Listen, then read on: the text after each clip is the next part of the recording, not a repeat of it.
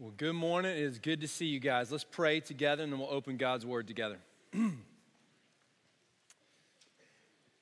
Father, it is good to sing your praises, and we've just declared to you. And I pray that you've heard from the bottom of our hearts that we know that you will reign victorious, that you have purchased through the blood of your Son a victory over sin and death. And we need to be reminded of that today, Father, because I was just thinking this week, and you know, as you and I were talking, just thinking about what different conditions so many of us come to this place in. Make us mindful of that. Some of us are really hurting. Some of us are fearful. Some of us are overjoyed right now.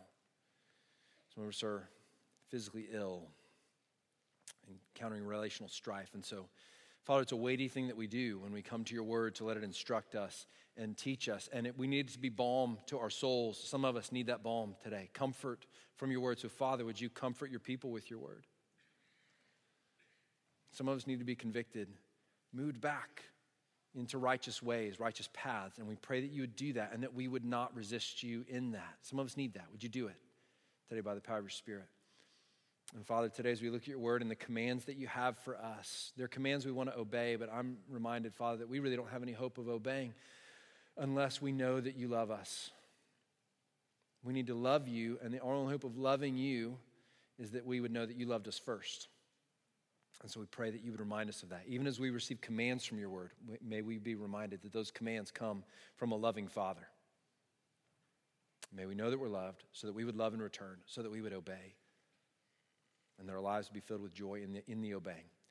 We pray that you make it so today, Lord Jesus. We pray it in your name for your sake. Amen. If you got your Bibles, you can turn with me to 2 Corinthians chapter 6. We're continuing our series in 2 Corinthians. And while you're flipping there, I'll just say, Steve was just talking about our students. And I just want to say how thankful I am for our student ministry. What a phenomenal job that they do with our middle and high school students. And what I love most is things like Foodless Feast, which they do multiple things like that. But what I love about that is that they are so intentional about instructing the hearts of our students to love the things of God and the things that he cares about, to teach them to care about those things. They're not a ministry that's just looking to get behaviors lined up. Do you know that that's kind of a waste of time? As a church, really cradle to grave, we're not interested in just being a church that teaches people how to behave well. We're interested in causing people's hearts to swell with affection and commitment to Jesus. And when that happens, we believe right action happens as a result. But we want to be a church that cares about the heart, not just of our students, but about every single one of us. And so I love that our students set the example for us of what it looks like to be a ministry that cares about the hearts of our students, shaping those hearts to care about the things God cares about, things like food scarcity in our world. And so I hope you'll support them. Let me also mention, as you've probably already turned to 2 Corinthians by now, but one more thing I wanted to mention, I just wanted to make mention of this. Last week, we took that offering for the maintenance building, and I'd be remiss if I didn't give you an update and just say thank you to you guys. Again, I continue to be astonished by your generosity as your pastor. So last week, you guys gave $73,800 towards the maintenance building. So I'm, yeah. You're applauding yourselves. So, first I wasn't sure what to do with that. I was like, I guess we can applaud it, No, let me just say thank you to you because of that. Now, our goal is $121,000 to really finish out that maintenance building. So you guys were incredibly generous last week. I did want to bring it up again this week so that you knew that as a report, but also by way of saying if you've been considering giving or praying about giving and just haven't had a chance to yet, just know that the fund will be open until we reach that final goal. And so we just wanted you to be aware that that's there. So 2 Corinthians chapter 6, let's look at it. And before we read, here's what I want to say. I'd imagine that you felt, as I felt, it was a tumultuous week in the life of our country last week. Did you guys feel that? Absolutely. It continues to be tumultuous. And I'll say the most obvious thing about that. Here's the most obvious thing that could be said about all the events of the election that transpired is that we are a deeply divided country. We're divided along lines of race. We're divided along socioeconomic lines. We're divided urban and rural. And if you didn't know that already and you needed sort of like empirical proof, you got it on Tuesday, right? About how deeply divided we were and where our votes went and what happened. And so I just want to say this then. As you turn to our text today, it's a text about what does it look like to be ministers of reconciliation. And I think it's a very timely one because as we look at chapter 6, what Paul is talking about is how do you take up this task of helping people or helping the gospel get a hearing in a culture and in a place where people are mistrusting and skeptical. And I would say those are two adjectives that define our culture pretty well. mistrusting and skeptical, and at times for good reasons. And so I want to say this. Now, as we turn to the text, the question that's going to drive us is, how do we gain a hearing for the gospel in a context like the one in which we live? What does it take to gain a hearing? Now, before we even launch into any of the points of the text, one of the things that we need to be reminded of, church, is that we have a job that is bigger than governance. It's bigger than, fixing problems in education. It's bigger than any of those things, and it's that we would call people to be reconciled to God through Jesus Christ. That is our primary agenda. And that's not to say that the kingdom of God does not involve issues of governance and election. It's not to say that the kingdom of God doesn't involve and make its way into all the nuances of our world and culture. It does, and it must, ultimately, to be a kingdom that is extended into all the places that God intends it to be extended. But that doesn't happen apart from people being reconciled to God through Jesus Christ. And so that always must be the church's first primary agenda. It's an issue of priority. Do you know that? That our priority as a church, as a people, must always be to see people reconciled to God through Jesus Christ. God's kingdom always extends there first and foremost. I like the way Chuck Colson used to say it, a hero in the faith. Chuck Colson used to say, the kingdom of God will never arrive on Air Force One. That's probably a good reminder for us today. Let's read 2 Corinthians chapter 6, looking at verses 1 through 13. So again, the primary question, how do we gain a hearing for the gospel at a time when people are skeptical and untrusting? Tell you what, I'm just going to read a couple verses at a time. We're going to take it piece by piece today rather than read all 13 at once. So let's look at the first two verses. The first part says this, working together with him then, him is God in this context, working together with God then, we appeal to you not to receive the grace of God in vain. For he says, in a favorable time I listened to you, and in a day of salvation I have helped you.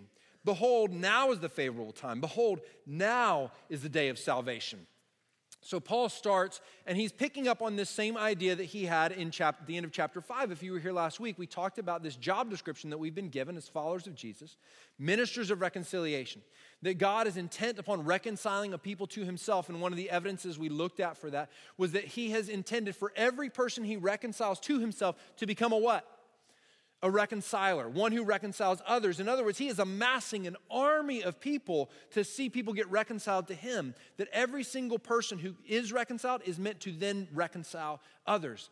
And that's what Paul is talking about right here at the beginning of chapter 1 when he says, therefore, we're working with God, working towards what? Towards what he was talking about in chapter 5, seeing people reconciled to God through Jesus Christ.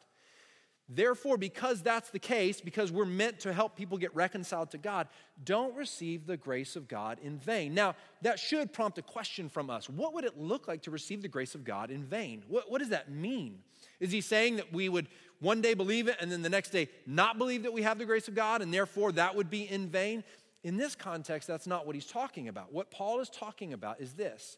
Paul does not have a category in his mind for the person who would receive the grace of God, be reconciled to God through Jesus Christ, and then not participate in helping others be reconciled.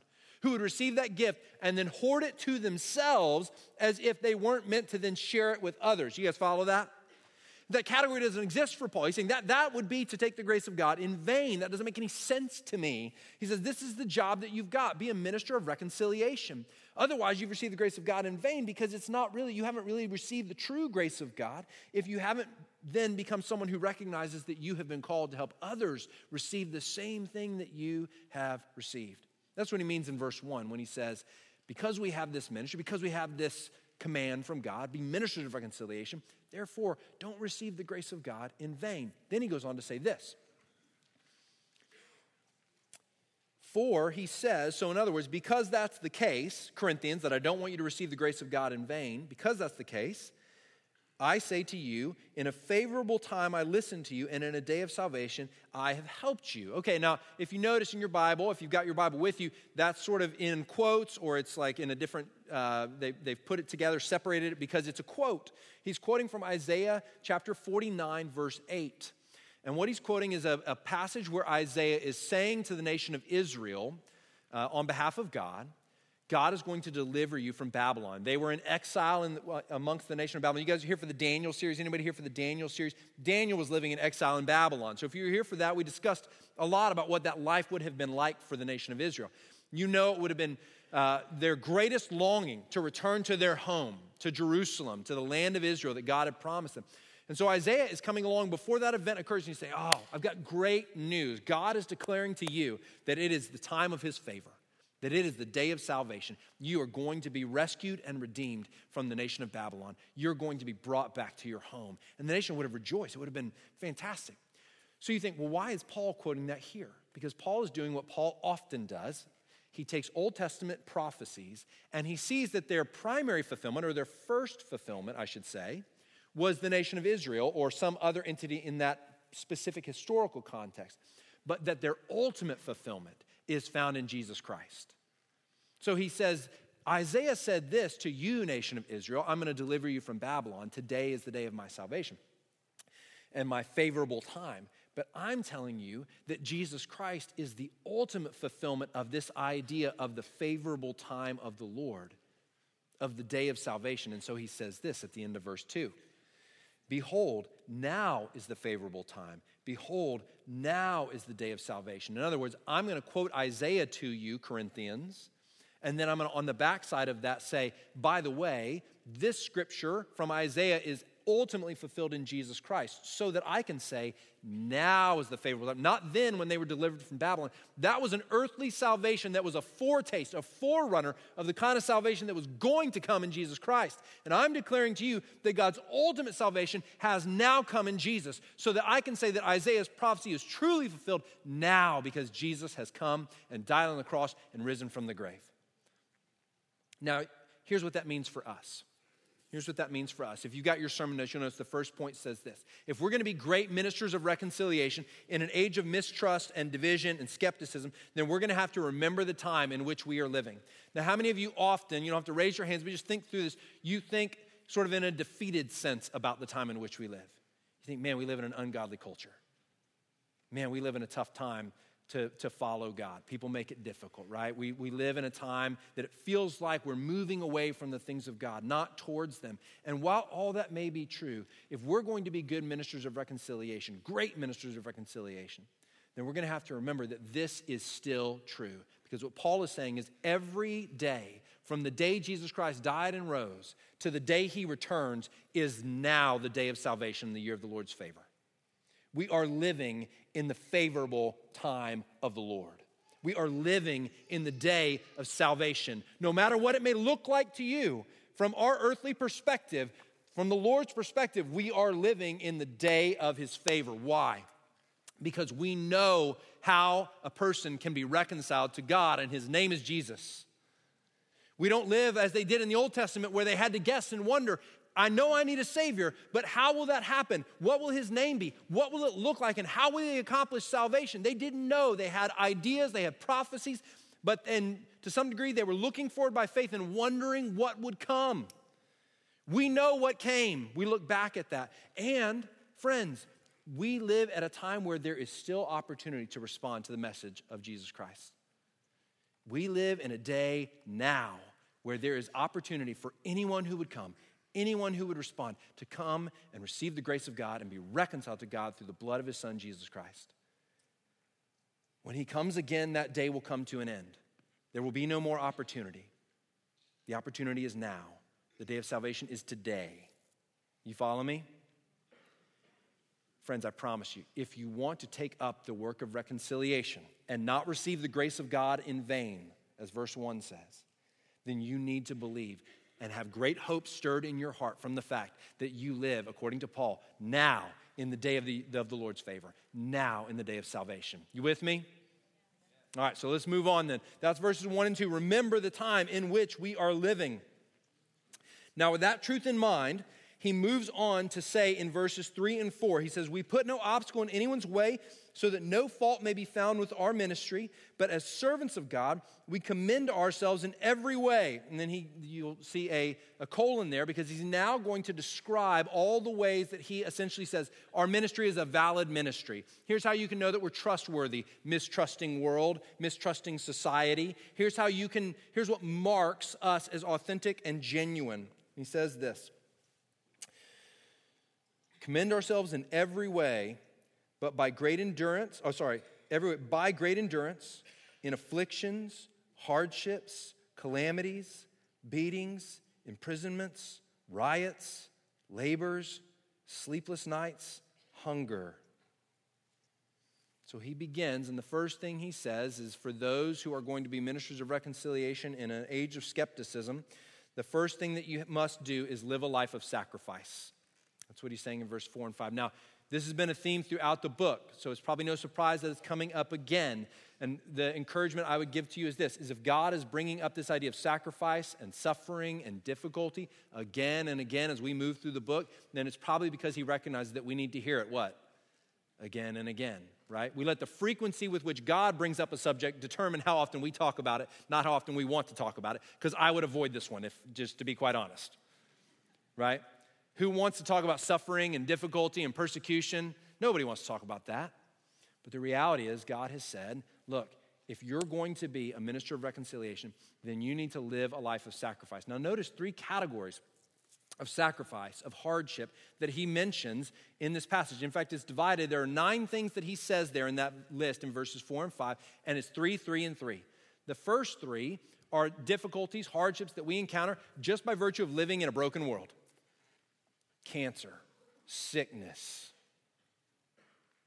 our bodies kind of aching and falling apart. Just the difficulty that comes with living in a broken world. He talks about afflictions and hardships. He just, look, it's hard. It's hard. We live in the world, and there's aches, and there's pains, and there's difficulty. I was talking to some of you this morning before we ever got started about that reality in your life.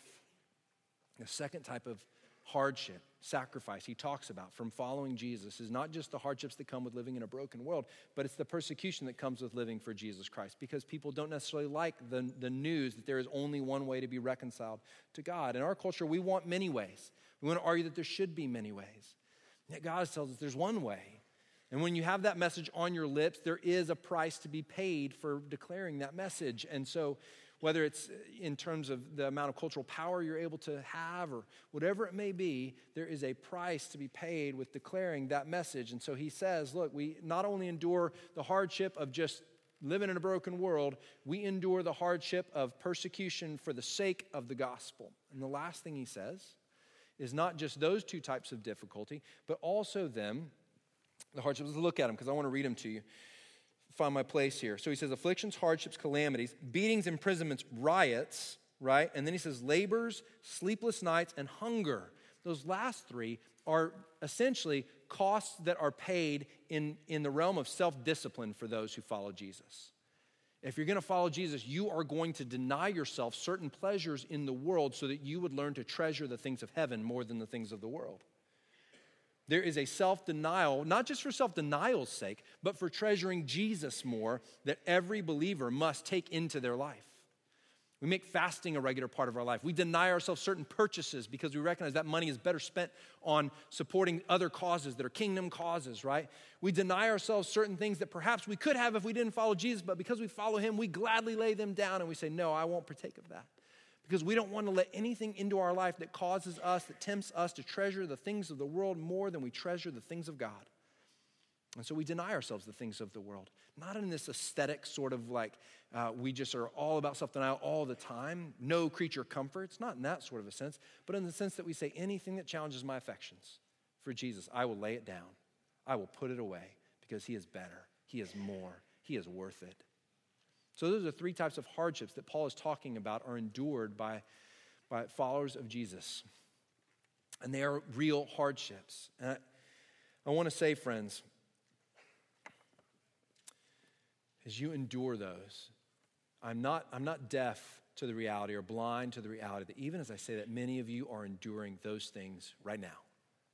You are enduring them right now. And I want to say to you that God is with you. He's for you, not against you. He is able to give comfort. He's able to give comfort. But what he wants from you is that you would endure your persecutions and your hardships with a deep and abiding, not a silly, but a deep and abiding joy in him, so that he is seen as a great treasure. When your body aches and grows ill and you say, but I treasure Jesus and I will follow him wherever he calls, regardless of the difficulty, you show him to be a great treasure. He desires to glorify himself in your hardship. He can, he will, and he will bring a great comfort. Now let's not be trite about suffering as if it's something that we should just sort of go, oh, yay, so give it to him, give me suffering. That's silliness. That's silliness. But when it comes, right? We're not talking about grandiose acts. We're talking about daily deaths. 1,000 small daily deaths to the things of the world, to the suffering that comes to the followers of Jesus. And I want to encourage you, church, listen, if a world is mistrusting and skeptical of the things of God in Jesus Christ, do you know what will win their heart? A people who is willing to pay a cost for the proclamation of the truth of the gospel. Doesn't it do that to you when you see someone who pays a great cost for something they believe in? Perhaps it's worth considering. It's a question we must all ask ourselves again and again and again throughout life, not just once, but you must regularly come back to this question. I must and you must. If the gospel has very little power when it comes out of my mouth, perhaps it's because I have paid very little cost. The gospel carries power from you when there's a cost associated with it in your life. Please, friends, do not run from it. Do not run from the cost of the gospel. Do not run from your hard marriage. Pay the cost of working through the difficulty so that people would know that your marriage is about Jesus, not about you. And they would see the sustaining power of Jesus to bring health to a marriage that is hard. The world leaves and runs, and you don't look any different, and Jesus doesn't look any better when you do the same. Stay in it and fight. I say that I know it's hard. I know it's hard. I don't say that. Please don't hear me say that as if I think it should just be easy and with a few eloquent words, you should just overcome the difficulty. It will be excruciating. But Jesus will look great. Your marriage, your friendships, your parenting, all of it exists so that Jesus would be treasured. All of it, every bit, every moment. It exists so that people would be reconciled to God through Jesus Christ. If you have hardship in parenting, if you have hardship in marriage, you have that as an opportunity for the sake of the gospel, and I want to encourage you, stay in it. Stay in it. The second thing you need, a world that is skeptical, to be a minister of reconciliation is found in verses 6 and 7. The way we say it around this church is to be rather than to appear to be. Look at what he says in verse 6 and 7. After pointing out all the hardships, now he says, by purity, knowledge, patience, kindness, the Holy Spirit, genuine love, by truthful speech. In other words, what he's done is he's graduated now from saying, look, here's how we commend ourselves. We commend ourselves to you through all the hardships we've endured for the sake of the gospel that should melt your heart towards us and towards the message of reconciliation. We're now graduating from that to move on to talking about the character we possess, that we are who we appear to be. Now, let me make sure I clarify that, because whenever we say that around here, it's possible to be a jerk and then just appear to be a jerk. That's not what we're talking about, okay? Authenticity, you can be an authentic jerk. That's not what we're after. When we talk about being rather than appearing to be as a church, what we mean is this, friends, is the number one assault that people like to make at the church is that we are a bunch of hypocrites, okay? And far too often, they are correct when they say it. We aim as a church to not just appear to be godly, but to be godly. Not just to have the appearance of godliness, but to actually possess it. Now, when I say that, look, friends, don't hear me say when I say that means that we have all got our act together, because Lord knows that ain't true. Okay, friends, if you're here and you're checking out faith and you're wondering, well, can I even be a part of this? Because they're all talking about like having this sort of deeply rooted godliness and like, are they all that way and I'm not? We are not that way. But we want to be a people who fight to be that way. And we'd love for you to join us. Look, if you feel like you're a mess, you are in the right place. okay? You are in the right place. But we want to be a people who don't just sort of say, you encounter those people every day, don't you? Who just say things that sound good, say things that sound right, say things that sound weighty, but have nothing behind them. We want to be people who are going after God with everything we've got so that people, when they see our flaws, they're like, yeah, that person just really is a sinner. They're just a mess. But they seem really sincere in wanting to go after the things of God. And I watch them change. Like when they do something wrong, they ask forgiveness, they humble themselves, and then they actually try and do something different the next time. Wouldn't that be remarkable? That's what Paul is saying. He's pointing out his godly character, and what he's saying to the Corinthians is, look, this is who I am. I'm honest. My speech is trustworthy. I don't say one thing and do another. And look, if we live in an age of mistrust, then we're going to have to be people who don't just appear to be something. We're going to have to actually be it. To be found to be people of substance who through and through love Jesus and follow him. Make our mistakes and ask for forgiveness, but strive hard after the things of God, not show up at church on a Sunday, play the part of Christianity, raise our hands, sing our songs, listen to our sermon, and then go home and cheat on our spouse or cheat on our taxes or cheat at school or treat our neighbor like a complete jerk. We must be people who let the implications of the gospel flow through our lives. Somebody say amen, please. Amen. All right, good. Now, I'll say one more thing about that, and then we're going to go to the next one. A little church history lesson that we need to make sure we take stock of. Throughout church history, the church, when I say the church, I mean all the people of God and the institutions of the church has fallen in love with power at different periods in its existence. And when it has fallen in love with power more than it's fallen in love with Jesus, it has always aligned itself with people in positions of power who lack godly character. And every time it has done that, it has sacrificed its own godliness. It has sacrificed its own godliness for the sake of power in the culture at large. The irony of that is the very thing that affords the church power is its godly character. So in the name of cultural power, we have given up true and real power whenever we've done that. My friends, we cannot, we should not, we shall not lay down godly character for the sake of power in the world. It's not right.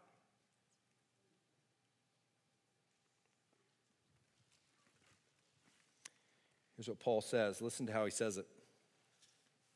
Verse 8 now, or verse 7, he says, by truthful speech, and the power of God with the weapons of righteousness for the right hand and for the left. And what's he talking about there?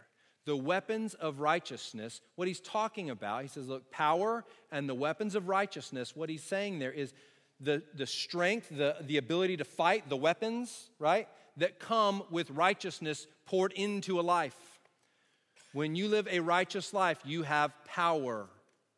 Power is afforded to you and brought into your life by being righteous according to the standard of God. When you lay down your righteousness, you lay down your power. It's an important thing for the church to remember at all times. Now, number 4 is this. I put it in your notes as this: steel your nerves. And I'll tell you what I mean by that. Look at verses 8 through 10. It says, through honor and dishonor, through slander and praise, we are treated as impostors and yet are true, as unknown and yet well known, as dying and behold we live, as punished and yet not killed, as sorrowful yet always rejoicing, as poor yet making many rich, as having nothing yet possessing everything. And here's what Paul is doing. He's pressing into the paradoxes of the Christian life.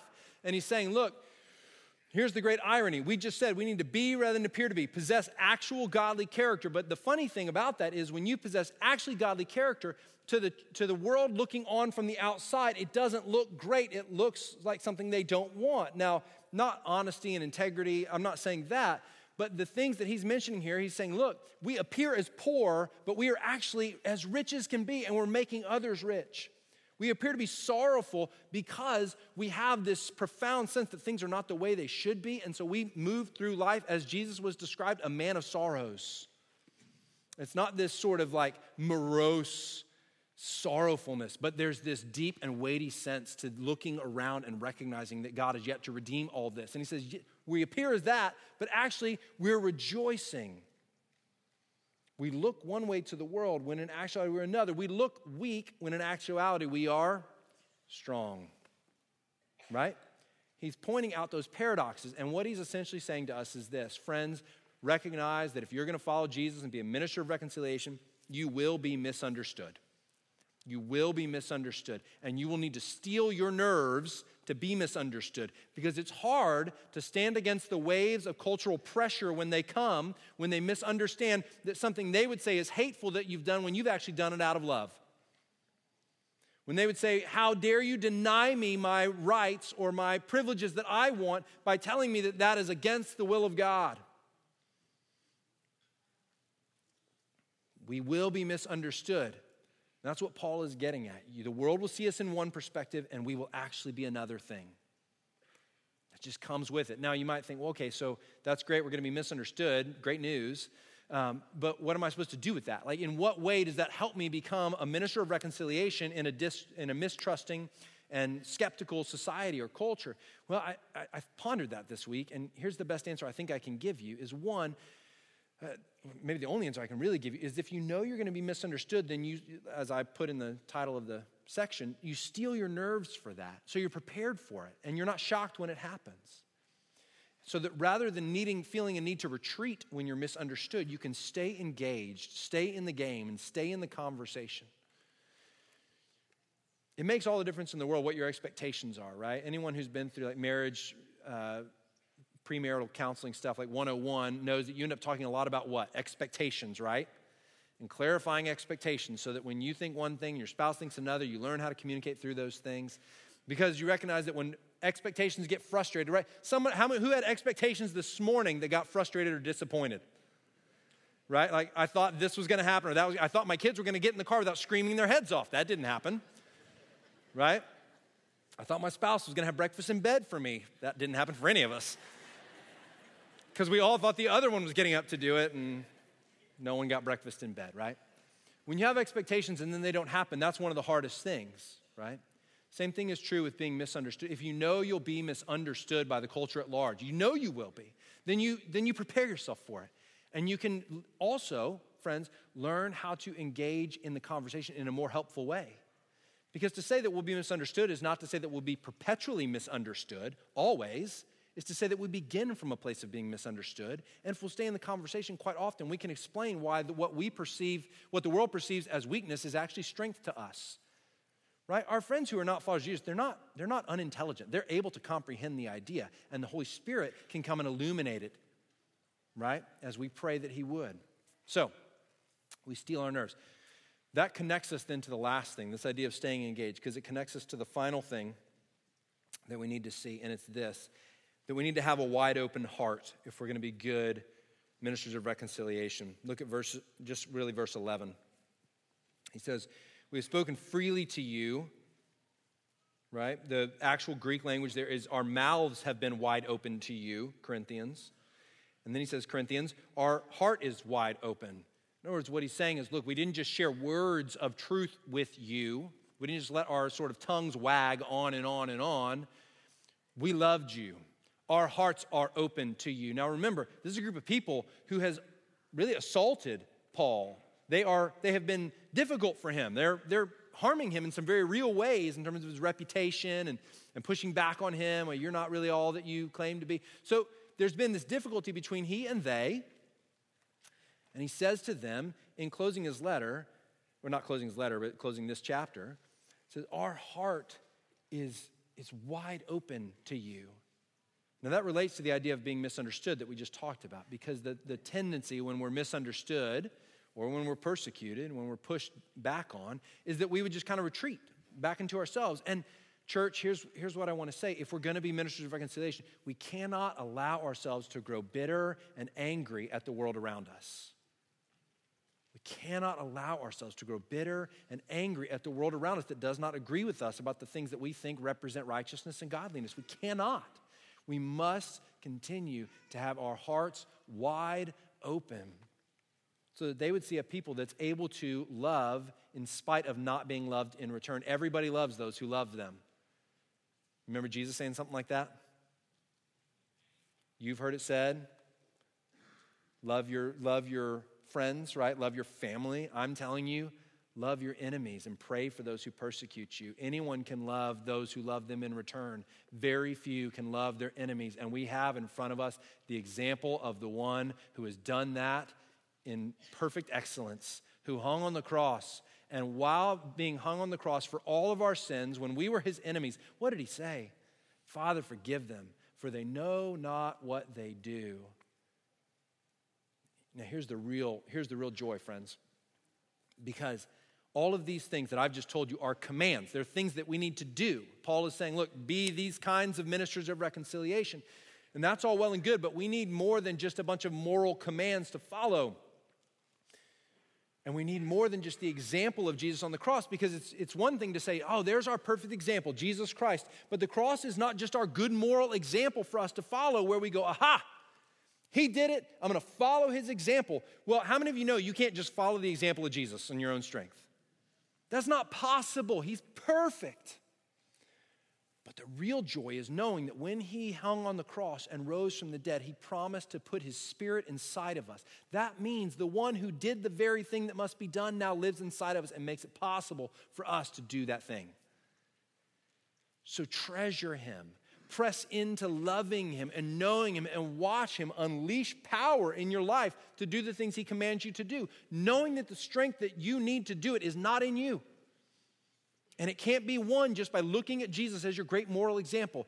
You must take in the gospel so that his Spirit dwells in you and then pours power out through you. That's your hope. And that's way better than just having a good example, isn't it? He's alive in you, friends. He's alive in you. And he wants to be reconciling people to him through you. So these things we must take seriously. These things that Paul says marked his ministry, the way he commends his ministry to others. Let's pray. Lord Jesus, you are a great treasure. I pray even now as we're going to sing to you, Lord, that you would continue to cause our hearts to just mull over, turn over what we've heard from your word. We pray that your word would have its way with us, that you'd instruct us and teach us. Father, we need you. I pray, Father, that you would make us a church that pursues righteousness, and that the gospel coming from our mouths is filled with power because we've paid a cost for it, and because we have been, not just appeared to be, godly, are godly. Make us that way. Lord Jesus, we pray that you would have your way with us. Anything in us that resists your truth, put it away. You're strong enough. We pray that you would. May we participate with you in doing so. Now receive praise from us, Father. Pray in Jesus' name. Amen.